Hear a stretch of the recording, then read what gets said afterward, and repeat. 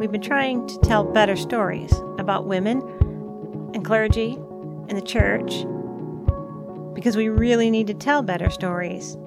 Instead of just complaining about it, what if we flood the airwaves with something different?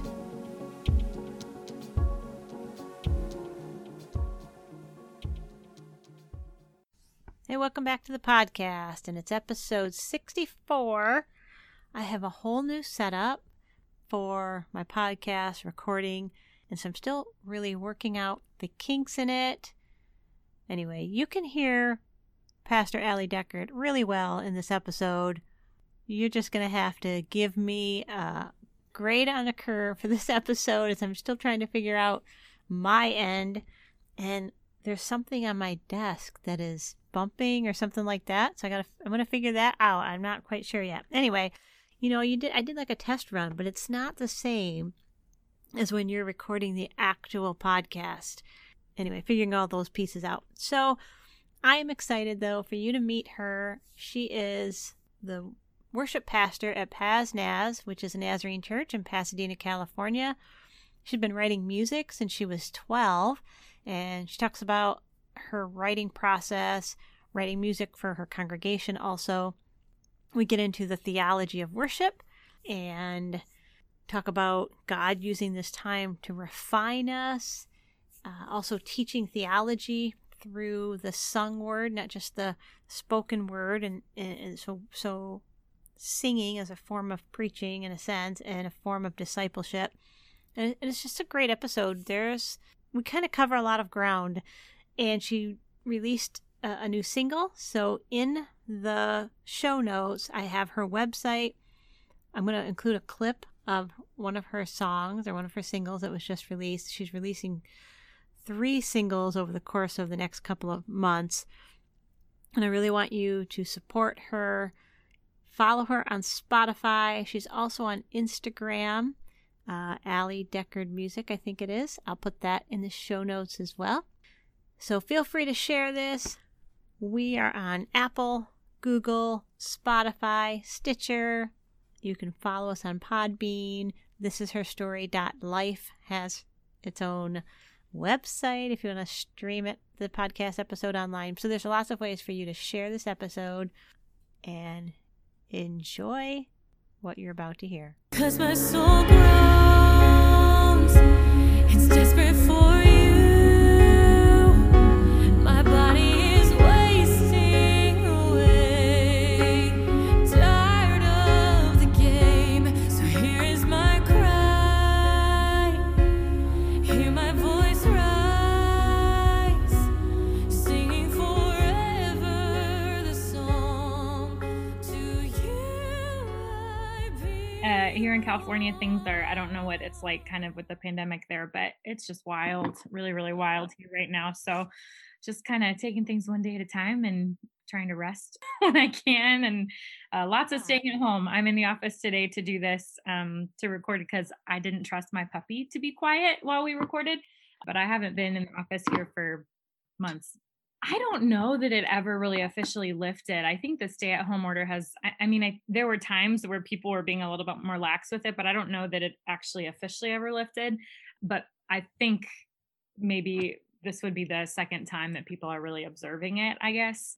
Yeah, we've been kind of encouraged to stay at home since March for 10 months. So I happen to be in a county that's really high because I'm just outside of Detroit. So okay. Wayne Yep. County, our county has like 25,000 more cases than any other county in our state. Oh, my So word. we've had more restrictions, but yeah, we're just coming out. We've been really conscious to stay in step with our community. So Yeah. in the community, like when the schools go virtual, then we go virtual. Yep. So this Sunday is our first Sunday back. All the numbers went high again. So we went back to virtual. So this is our first Sunday kind of back. We'll see. Yeah. Yeah, that's good. When things first kind of started, well, okay, so we have 5 language-based communities at Paz Naz, and 2 of them are Chinese. We have just by the very nature of our friends in those communities, many of them were very aware of what was happening in China before it kind of hit the U.S. Our pastors in those communities started telling us this is going to be big, like in January, and we were all like, oh no, it's going to be fine.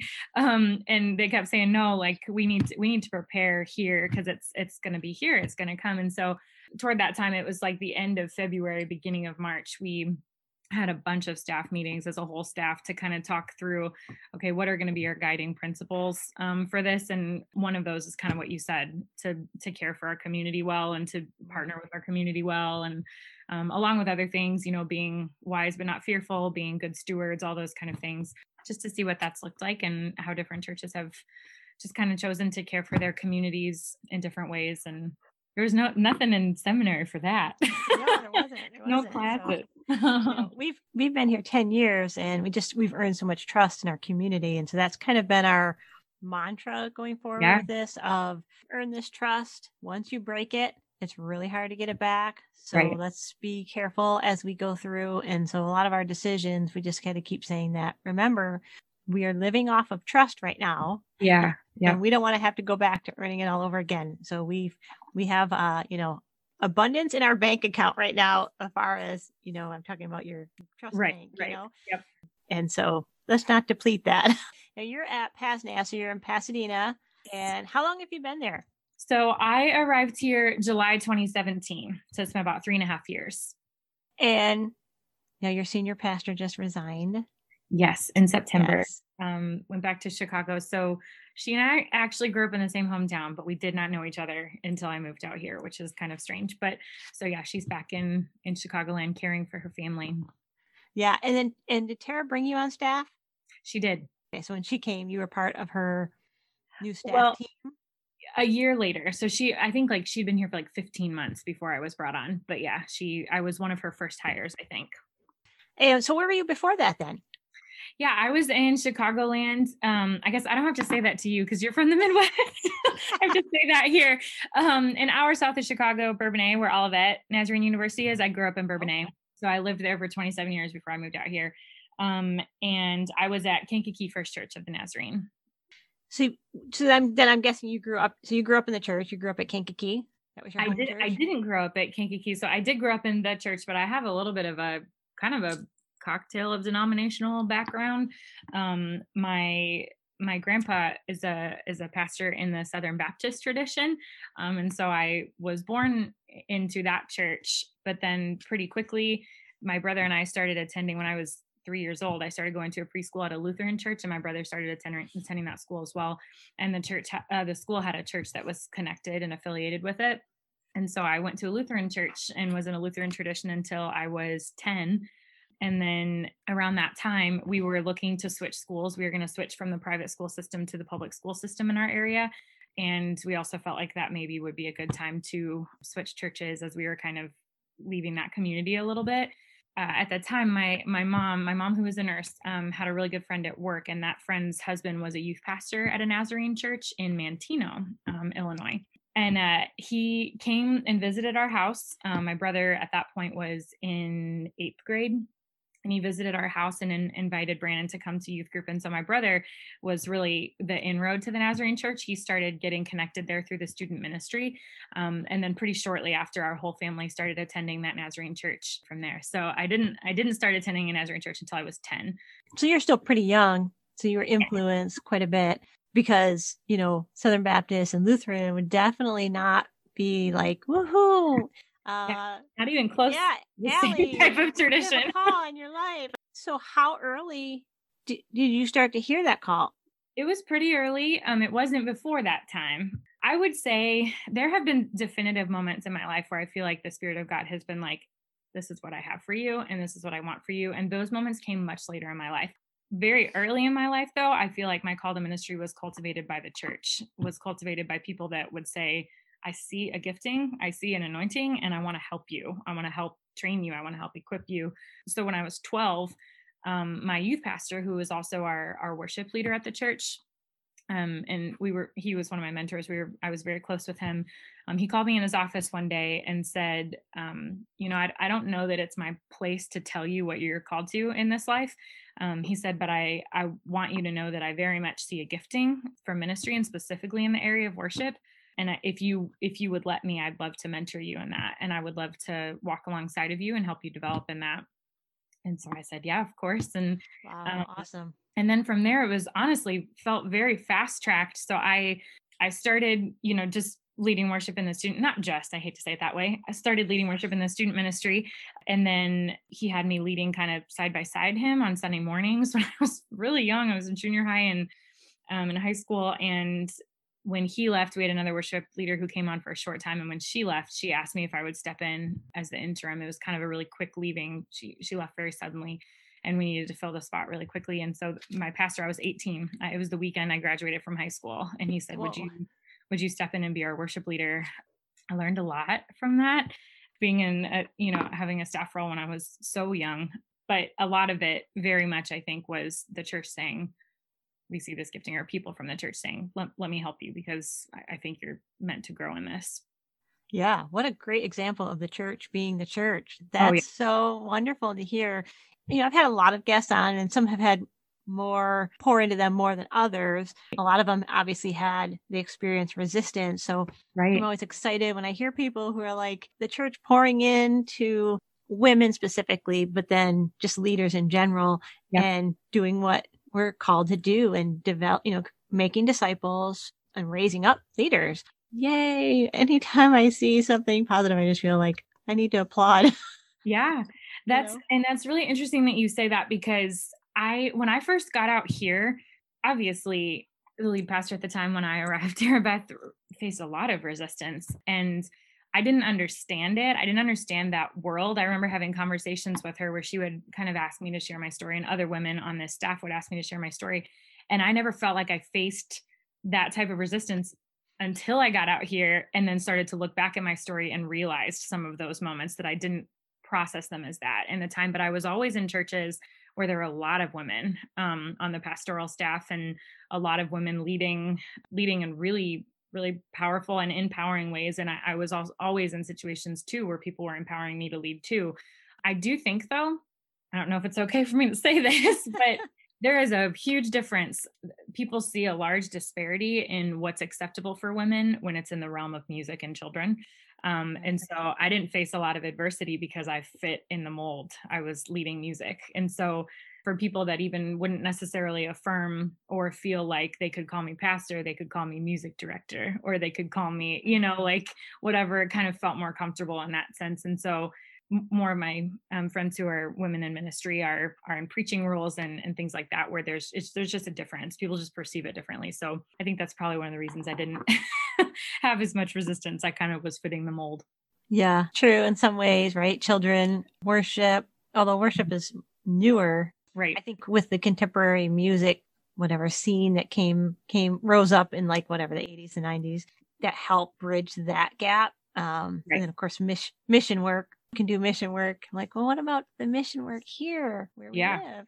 Absolutely. Of taking the mission and the gospel. So then obviously I'm assuming since you were in Chicagoland, you went to Olivet. I did. 2 degrees there. I never meant to. I always wanted to leave. I love Bourbonnais. I loved my hometown. I loved my upbringing, but I just always had a little bit more of an adventurous spirit. I wanted to go somewhere else and experience a new place. My dad got a job at Olivet when I was a sophomore in high school, and so that afforded me free tuition. And after that, it was like, we're going to Olivet. we're gonna accept that major blessing.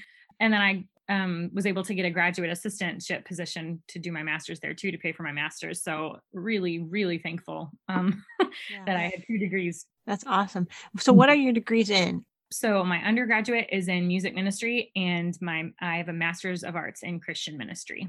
So you pretty much knew you were going to be a worship pastor. No, I always have wanted to do something with involving music and students, and I still very much am involved in that realm. And so I think and I love teaching. So I actually was a music education major for 3 years, planning to pursue secondary education. I wanted to be a high school music teacher. There's still part of me that loves that idea. And it wasn't until going into my senior year that I switched my major to ministry. There's a whole backstory there, but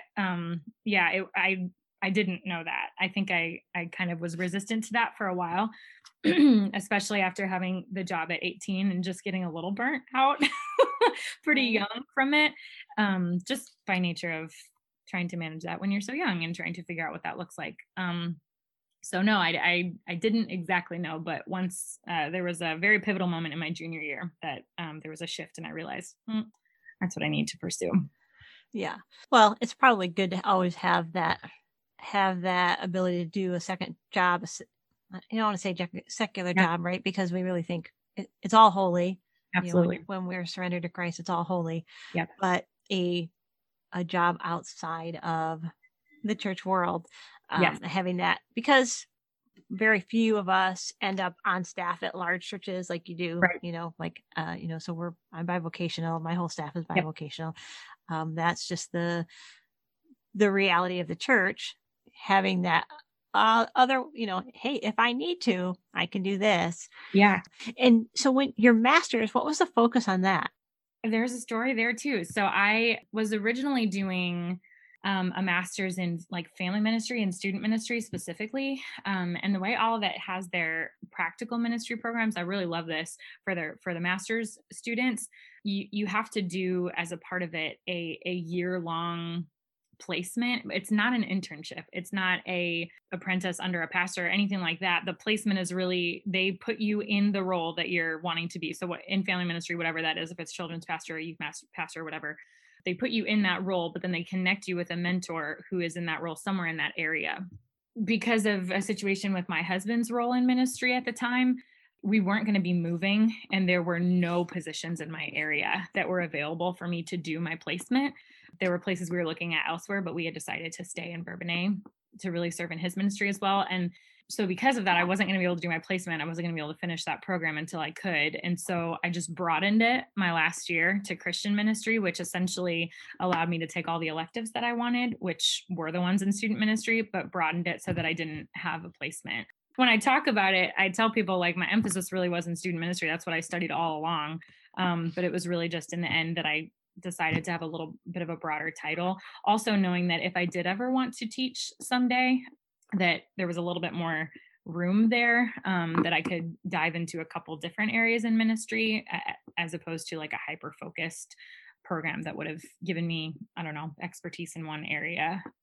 Now, I know you write music. Yes. So did you start doing that at Mantino or when you got to California? I started writing music when I was 12. It was right around that time that I started leading worship as well. And I think, honestly, that was because I had taken piano lessons since I was 5 years old, like classical piano lessons. But it wasn't until I started playing in worship settings that I started to learn how to improvise a little bit more. And so as I started to understand chord structures and what improvisation looked like, it gave me more tools to be able to write. So I do think there was a link there. Actually, what caused me to dive into songwriting is I had a classmate who, I was in 7th grade. I had a classmate who was suddenly diagnosed with cancer, and he was gone very quickly. And I didn't know how to process that in my 13-year-old brain and my 13-year-old heart. And I didn't have the tools to understand really what that would mean for the reality of our class going forward, and thinking about his parents and his family and the deep anguish that would cause. And I remember one day I walked home from the bus stop. It was the day that I found out that he had passed, and I walked home from the bus stop, and all I knew to do, I just went straight out to the piano. The piano was in our garage. Went straight out to the piano and sat down and just started playing. And like what poured forth was a song that I ended up writing about him and about his life for his family. After that, I realized that was very much a way that I could process that praying through music and storytelling through music was not only really cathartic for me, but was something that could be a gift to other people. And did that so was that like the start of it? I'm curious, like, was it one of these, okay, I just needed to write this and then put it on the back burner for a while? Or was it kind of one of those things where once you started doing it, it just started flowing in, like you couldn't stop? Yeah. Once I started, I realized like that is an energy I would like to continue to tap into. And so I started writing a lot. And a lot of the early songs are I don't know. Written by 13-year-olds. Yeah. Yeah. But I learned a lot. And as people started encouraging me to share the songs, again, in my church. And I remember I wrote my first worship song called Stronghold. Anyway, but I shared it in the church, and there was someone that came up to me and said, "Hey, I have a recording studio. And I really, really just feel like God has laid it on my heart to ask you to do this for free. Like, I really want your song to be heard." And so it was, again, kind of just more affirmation from people that was something that, well, and then also in that same context, the song that I had written for my friend who had passed away, it got back to him. I had friends who were very close to his family, and it got back to them, his mom, that I had written that song, and she said, "I really want to hear that song. I really want that." And that's when it kind of clicked for me. Yeah, this is a way that I can process, but this isn't just for me. This is for other people too. And then when that man in my church said, "I really want to do this for free because I think this song needs to be heard," just kind of propelled that forward in me, that this is for me, but it's not just for me. It kind of set in motion this creative part of me that just unlocked. Yeah. So I should tell everybody they can follow you on Spotify. Oh, yeah, please. We'll make sure we link to that.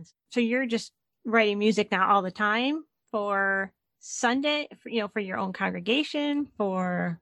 I do a little bit of a blend. I try to remain pretty balanced in, this has really just been since I would say in the last 4 years that I've learned this muscle.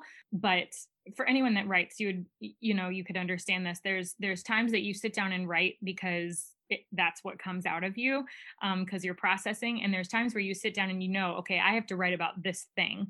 And so how can I write about this thing? And so I try to find a good balance of songs that come out of experience and songs that come out of prayer, and songs that, for example, for a while, I haven't done this for the pandemic for a variety of reasons, during the pandemic for a variety of reasons, but I was writing a theme song for each preaching series that we went through, and our church would do that every week, of the series. And for that, I very much more view that as a tool of formation. This might be a tangent, so stop me if you're not interested in this, but I really believe that specifically worship leaders that have the ability to songwrite should, if they can, because we outsource so much of our worship music in churches. We take songs that were written in other contexts by fill in the blank big name worship band or worship artist, which is fine. That's great, because the things that are written are true about God, and we can sing those things. But also, a lot of times, those songs were written for those contexts, those specific churches, and those communities. And I feel that if I can write songs for this community, for this context, for what God is doing in and through us in this time, that I should, because it gives us a little bit more of an anthem that we can sing as a community, and something that really feels present with kind of being a part of the action of God in our particular local community. So I started doing that, writing a song for every sermon series. And we'd sing it every week, just again as a tool for formation, to kind of remind people of the themes that we were journeying through in the series and the things we were hoping people would take away. Yeah. And then your pastor, how long did she have? Long series? Were they longer, like 8, 12 weeks?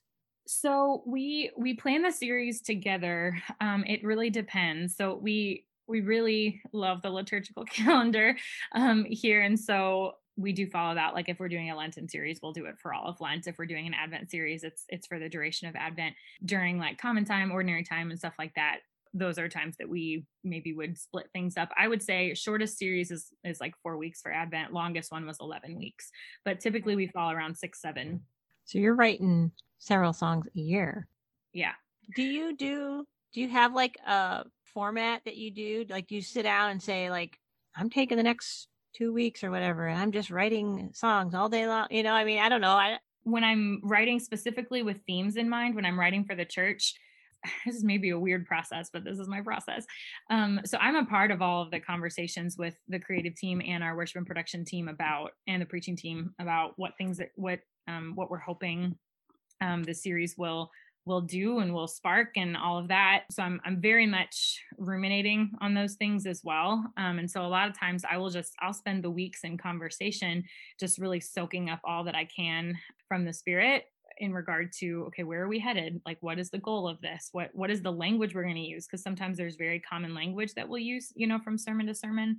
and then I will just take note of all of those things, and then as the days go on, reflect on those things. Okay, what does that mean to me? What does that mean to our church? What does that mean for our community?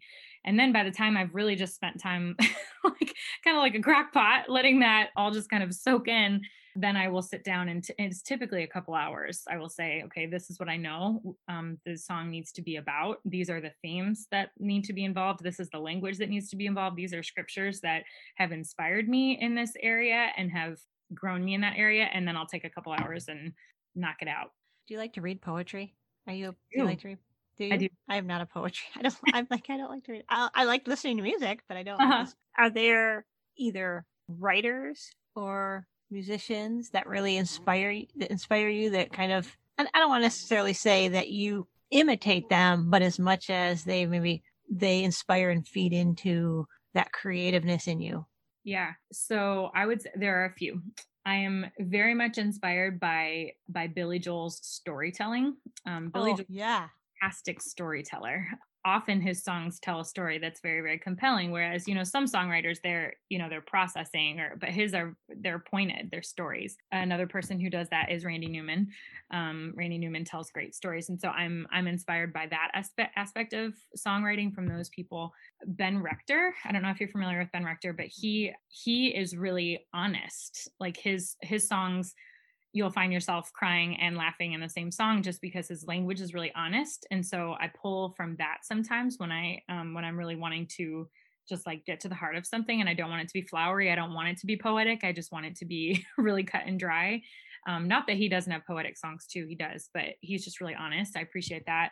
John Mayer is a huge influence for me in regard to sound and influence. He's a master of melody and of creating a hook, and he's a master of creating a song that just feels good, that when you listen to it. So musically I'm very inspired by John Mayer. And then I would say another that is really inspiring to me is Audrey Assad. I love Audrey Assad. She is an artist who she's a Catholic worship leader and an artist who, she has songs that are very specifically like albums that are worship songs, and then albums that are not. And I very much am that way too. I have songs that, like we said earlier, it's all sacred, but songs that are specifically for the church and songs that are not specifically for the church.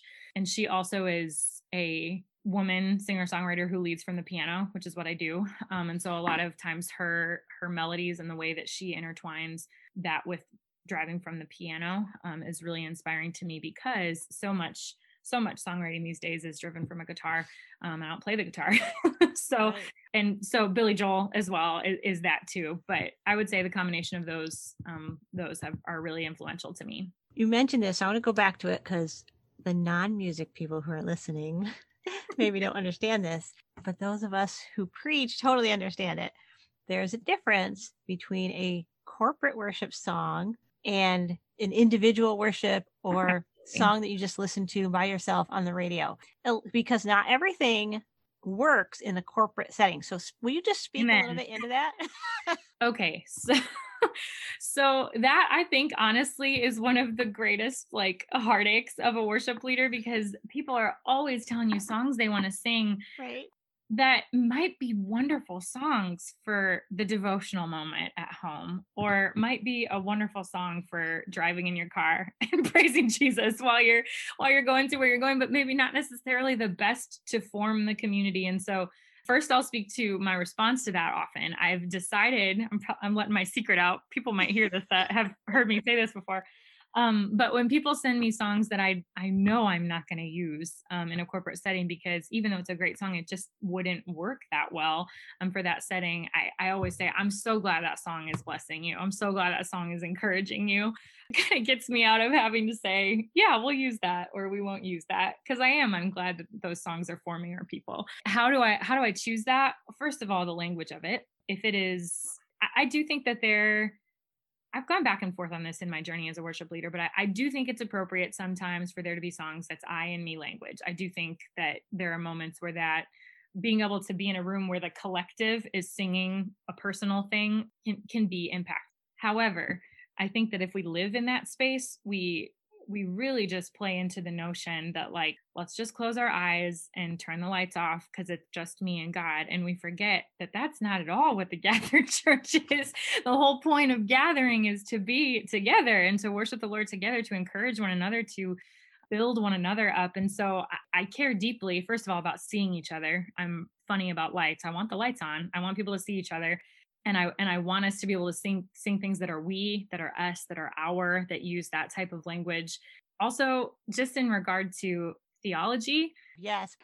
there are so many songs that, again, we outsource them, and we outsource them from worship leaders in different contexts and different traditions. That's not necessarily gonna resonate with our Wesleyan Nazarene heritage. And so I deeply invested in making sure that the songs that we sing are forming people theologically in the ways that we want to form people theologically. I'm kind of known for changing words in songs.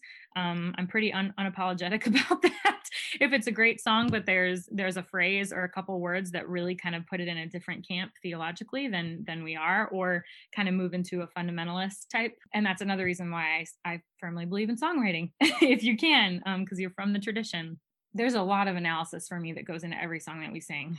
If it's not going to build up the church, if it is not going to remind us of who we are to be, if it is not going to resonate with our theology and our tradition, I'm not going to use it. I think that's great. And we have, my worship leader will do that too. Even with some of the hymns of the church.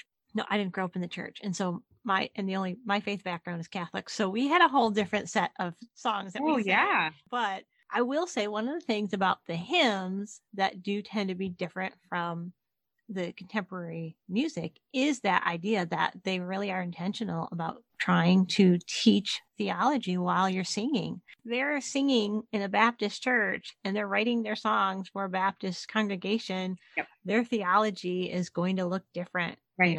It's going to lean Calvin, not Wesley. And there's some big points there theologically that we're not teaching that, or we're teaching it differently from the pulpit. And so whether the pulpit is the written word or the sung word, we do need to make sure that. And I do think that there's a lot of conflict that happens in the church because we're teaching them one thing. So we get up and we sing for 20, 30 minutes and we're singing a completely different set of theological positions. And then the preacher gets up and he or she preaches for 30 minutes, a completely different theological perspective. Yeah. And I'm really committed.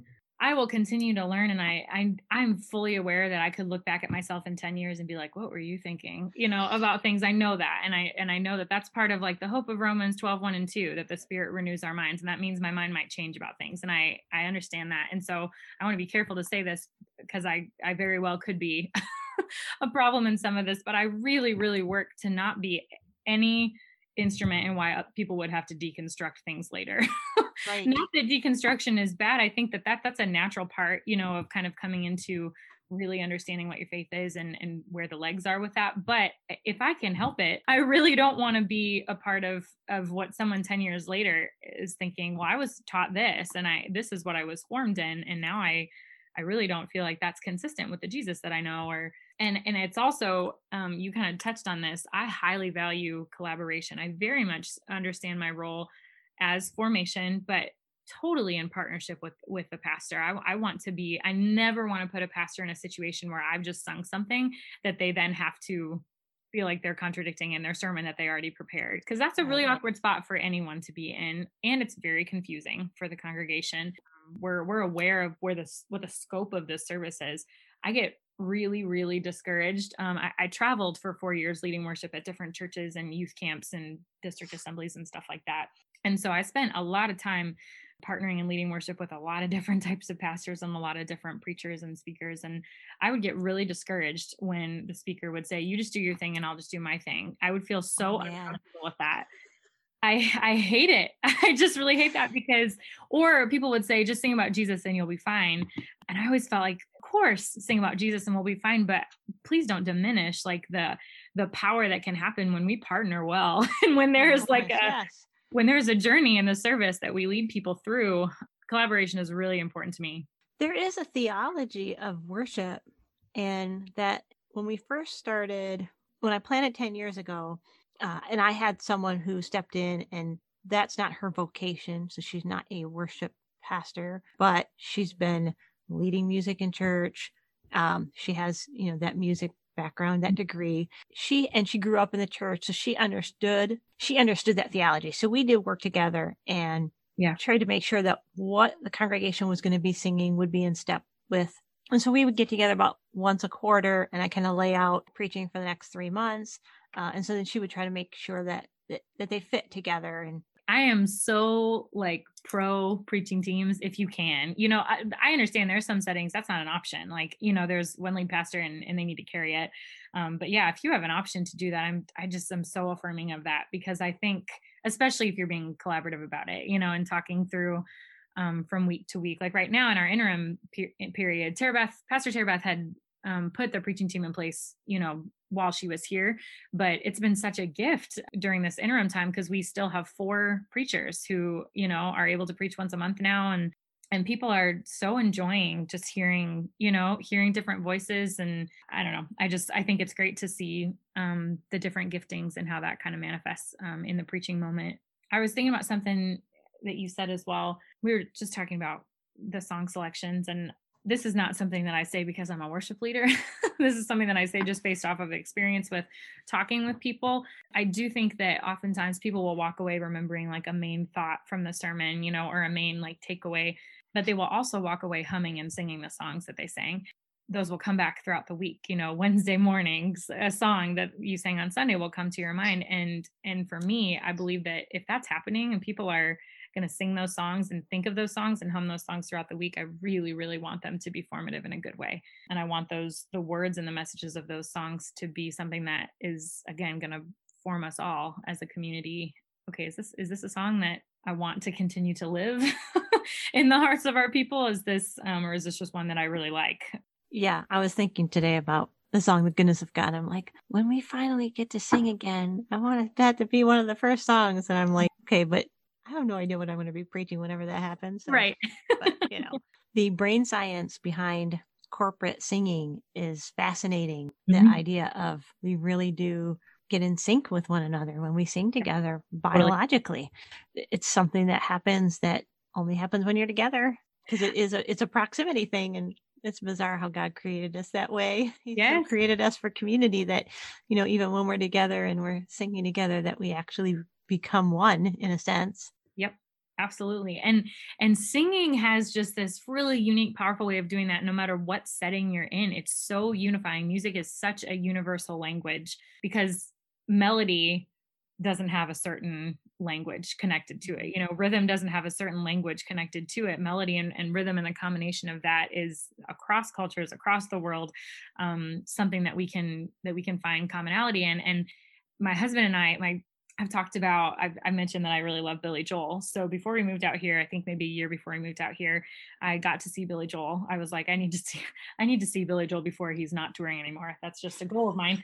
And so there are thousands and thousands and thousands of people there. There was a moment where he was playing Piano Man, of course. And the entire band cut out and he said, I just want to hear you sing it. And it was thousands of people singing at the top of their lungs, sing us the song, you're the Piano Man. And it was one of those things where this might sound really cheesy, but my husband and I just looked at each other after and we just had chills, and we were like, that is what happens when music takes over a little bit, because I guarantee you that in that arena were people from all different walks of life, with all different stories, with all different backgrounds, of all different political views, whatever you want to say. But in that moment, like, there was something that was happening in solidarity. Everybody was entering that moment together, and it was singing. And we absolutely have that opportunity in the church. And I think sometimes we miss it because, we try to make the music too cool or whatever it is. And a lot of times, even thinking through like the volume of music. Now, I know that's a really touchy subject. I like loud music too, but I think sometimes our goal is like, the goal in like very much in contemporary worship music is like, let's make it as loud and as like big and make the room as dark as possible and everything, so that people don't even really have to like hear themselves sing. They can just like experience what's going on. And maybe there's a time and place for that, but it totally takes out the communal element of being able to hear one another and having that moment of, oh, like this is a community moment. I love a cappella singing as much as I can without it being used too much for that reason too. So people, especially in our sanctuary, it's just so big. That song Piano Man, again, like you mentioned, the idea of his storytelling, it really captures this, just the humanness of people. And so anybody can relate. You don't have to be one of those people in that song to be able to relate to what he's saying.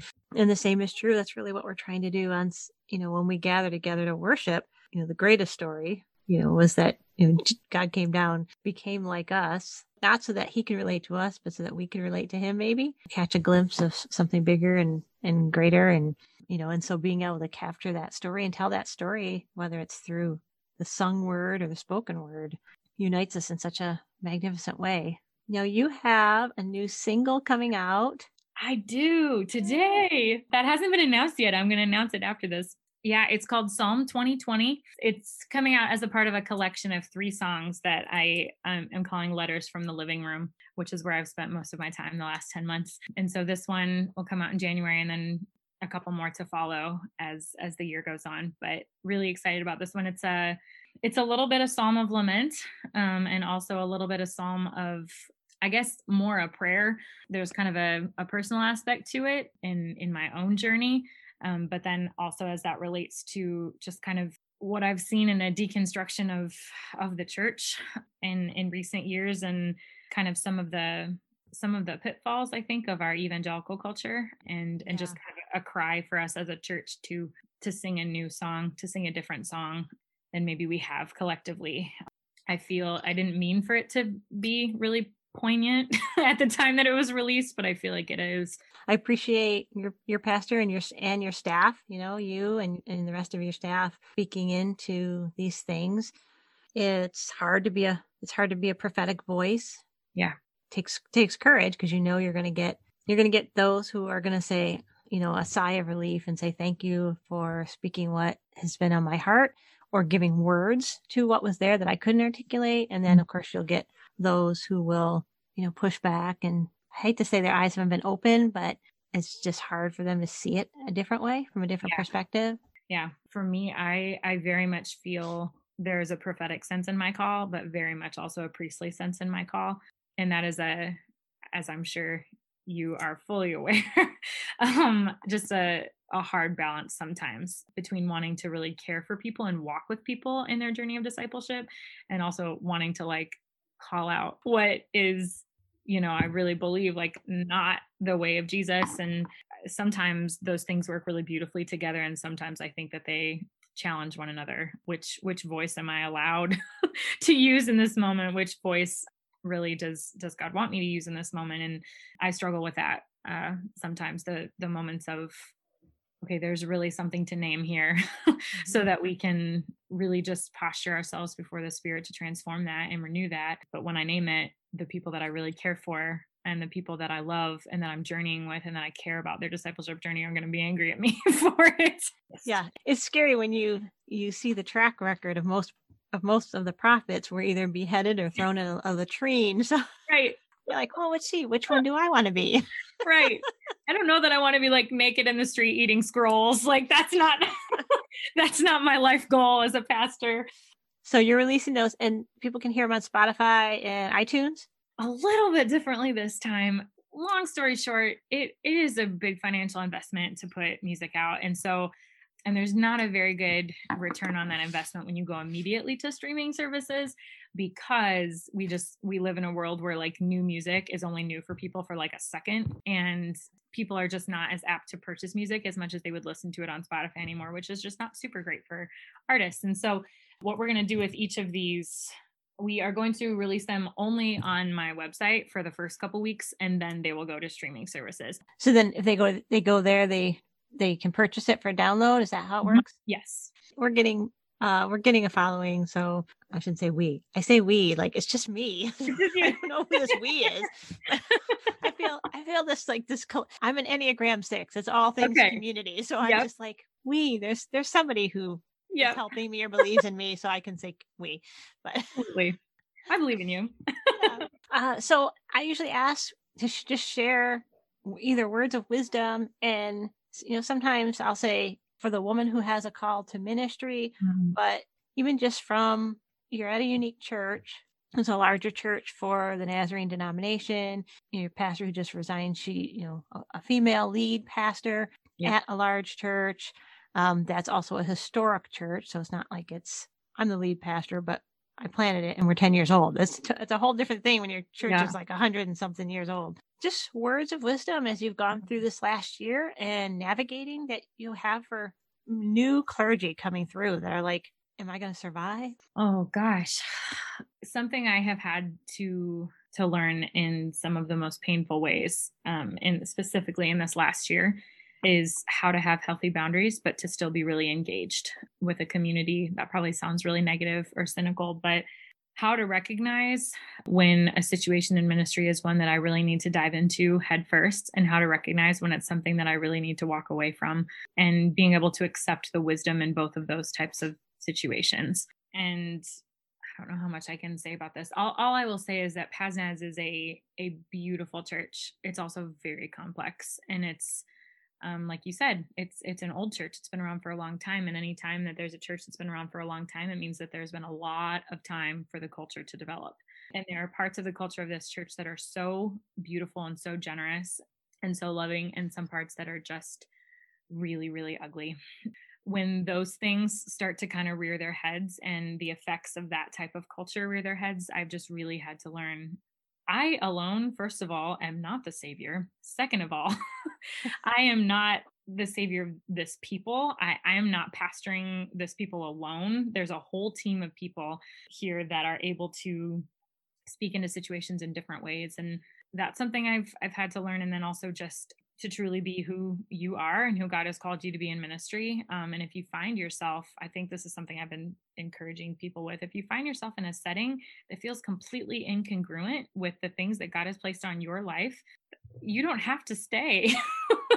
I think I grew up in a culture that taught me that following Jesus was supposed to be hard, and you would be called to the hard things, and everything would just be really hard. And I do think that's true in some aspects, but I also don't know that ministry is just supposed to be just hard, or that it's you know what I mean? I think that there is a little bit of an aspect of for people that find themselves in settings, and I do think specifically women, for people that find themselves in settings that do not receive them, there is a little bit of the shake the dust off and move on to the next town kind of a thing. So I don't know, that's a little hard hitting, but I think knowing who you are in ministry, knowing truly what the Spirit has cultivated in you, the things that you are meant to help birth in a community, the things that you are meant to help bring to light in a community. And if those things are absolutely not received, and you are met with so much resistance that you wonder if you're even mentally going to be able to handle another day, you don't always have to stay. you can trust the Lord to guide you to a place that will receive what the word that He has given you in a different way. So, and I think boundaries is definitely connected to that.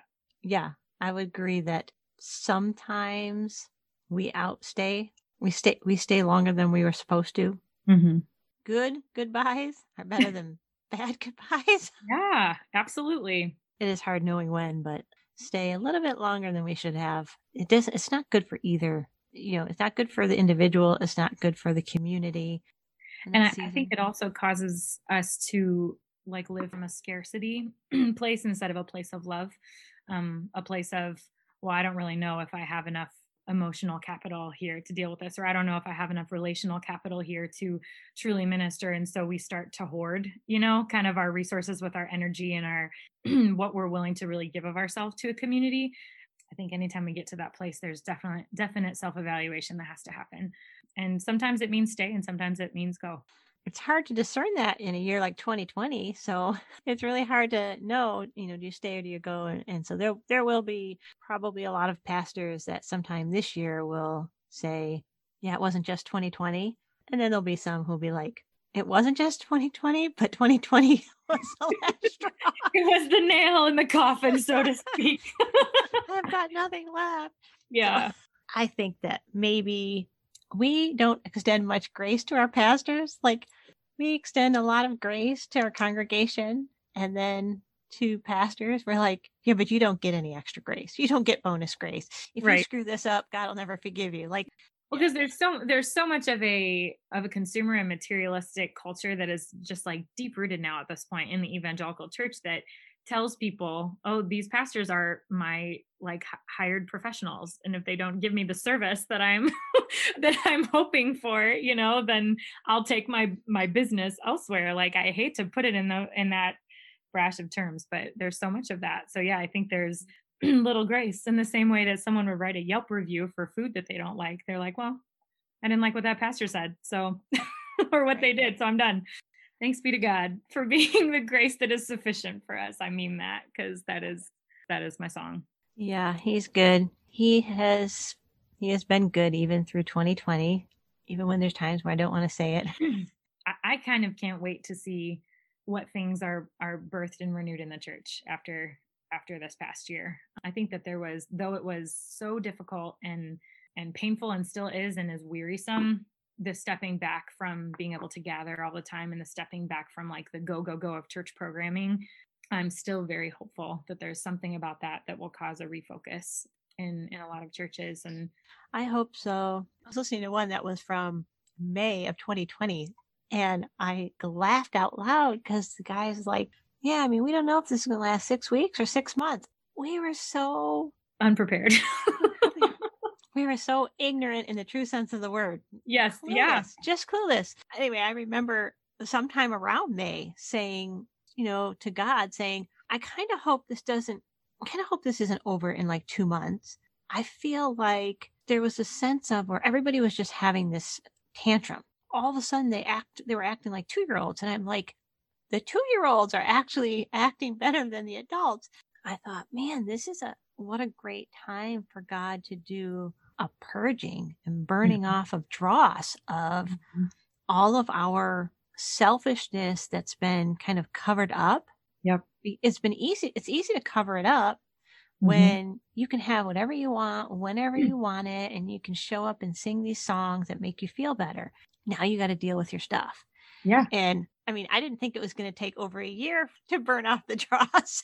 No, like, man. Oh man, I feel bad praying that prayer now. Well, there's a lot of things to burn off. It just, I don't know. I guess it takes more time. I'm like, the more it burns, the more that comes up. I'm like, this is really ugly. I do think that for those who choose to really look at it, I think about the illustration in the Old Testament. And I think isn't Jeremiah talks about being refined like silver. The idea of is that the hotter it gets, the more the impurities come to the top, and then the silversmith skims that off. Yeah. And then new stuff comes up and new stuff comes up. And I think that for those of us who really let God come in and skim off the impurities and the dross and let it get hotter and hotter and hotter, parts of the church are going to be so beautiful, and they're going to shine, and they're going to, I mean, the idea of that silversmith is to get it so much dross, removed that you can see your reflection in it. And so we should get to that point where the world can start to see the reflection of Christ in us. And it's so polluted. The church is so polluted in America right now. It's hard to see the image of Christ. And I hope so. I hope that by the end of 21, there's a little more of a reflection of Christ in us that the world can see. I do too. There's certainly been lots of unveiling. And as things continue to get unveiled, we have to continue to, again, name them and put them before, as you're saying, let the Spirit refine. And I have deep hope for that. And there have been moments in this last year where I have been like, I don't know where that hope is coming from, because I don't have hope in the church.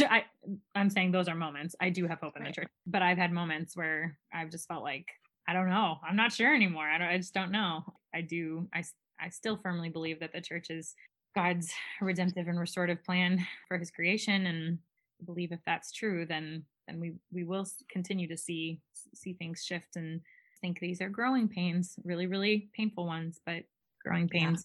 I'm reminded of Paul when he says, even when we are faithless, he is faithful, and never really understood the full implication of that verse. And so now we're looking at the church that is, for the most part, we're unfaithful, and we don't put our hope in humanity. We put our hope in Christ. Well, I'm excited about the music. I'm going to get over there, and I'm going to get that link.